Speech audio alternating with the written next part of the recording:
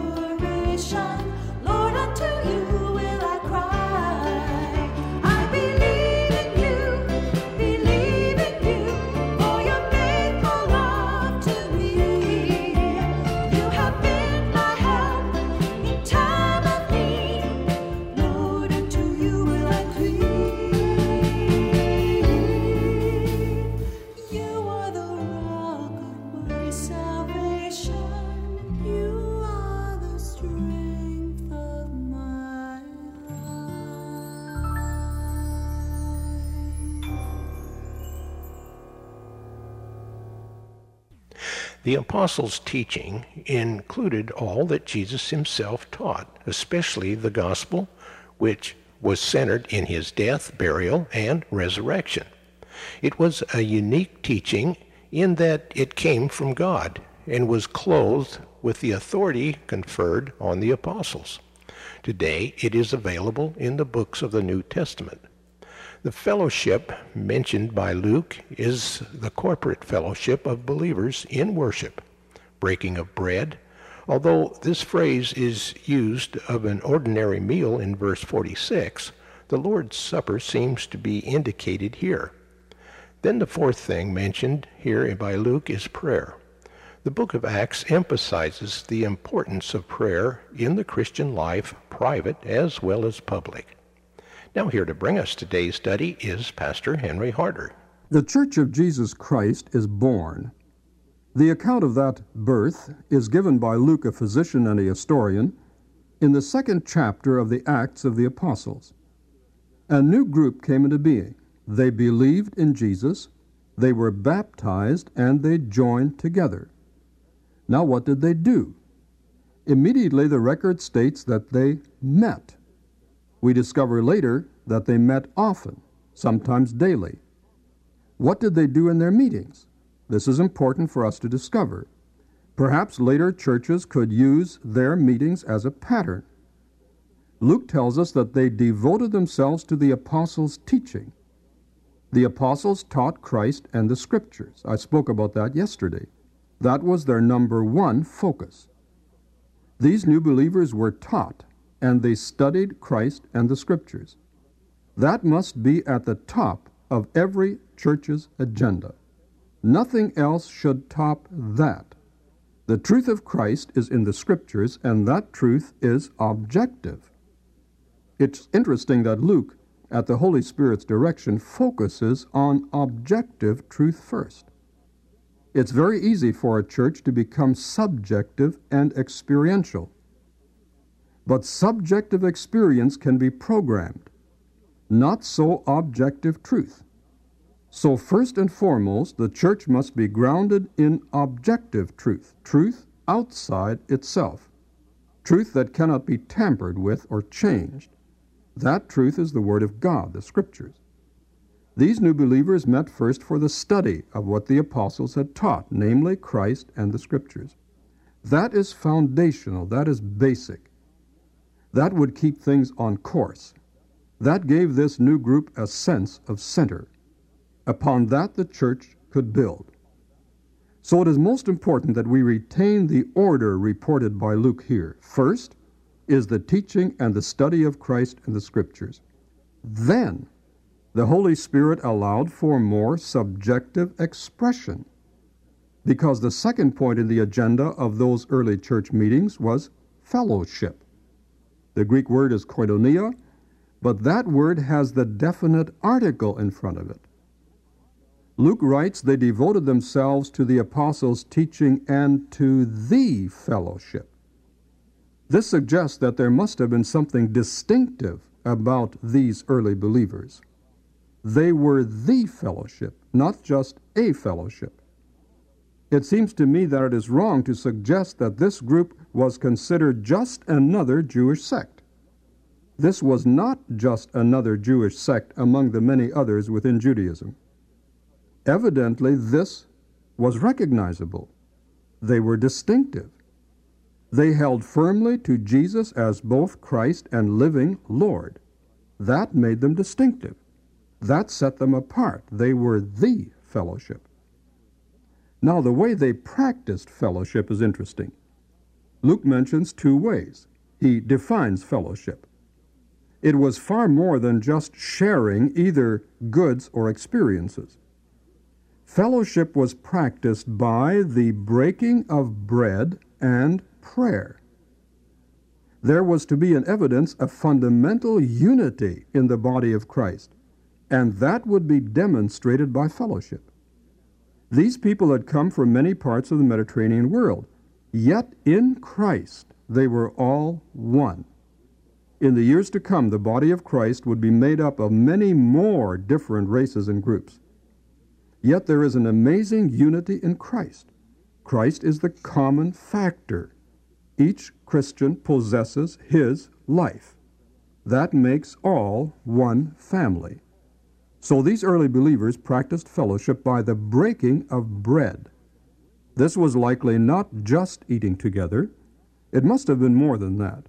Since it is mentioned together with prayer, it probably had sacramental significance. This was what was later called the Lord's Supper or communion. If this were just a fellowship meal, then why did Luke refer to it as breaking of bread? Breaking the bread was the initial act of any meal and was a trivial act. Why should it be mentioned here? The reason is clear. The broken bread symbolized the broken body of the Lord Jesus on the cross and in the tomb. Christ's body was broken in death for our sins. No doubt these earliest experiences of the Lord's Supper were performed within the context of a love meal. Having the Lord's Supper together, a group of believers are enjoying perhaps the most significant and unifying way of having fellowship. The second part of fellowship was prayer. Luke also puts the definite article "the" before this word prayer. Furthermore, the word prayer is plural. It's prayers. So the prayers. Evidently, the early church immediately met for corporate prayer. They had also done this right after Jesus ascended. In chapter 1, Luke lists the disciples who came to the upper room after Jesus' disappearance, and he writes, they all joined together constantly in prayer. The disciples knew what corporate prayer was from the formal times for prayer in the temple. But these times of prayer, which they now enjoyed, had the added significance of putting Jesus Christ, the Messiah and Savior of the world, at the center. So Luke gives us 20th century churches a good pattern to follow. These early Christians met, and they devoted themselves to the apostles' teaching and to fellowship, that is, to the breaking of bread and to prayer, with Jesus Christ always the focal point of every meeting.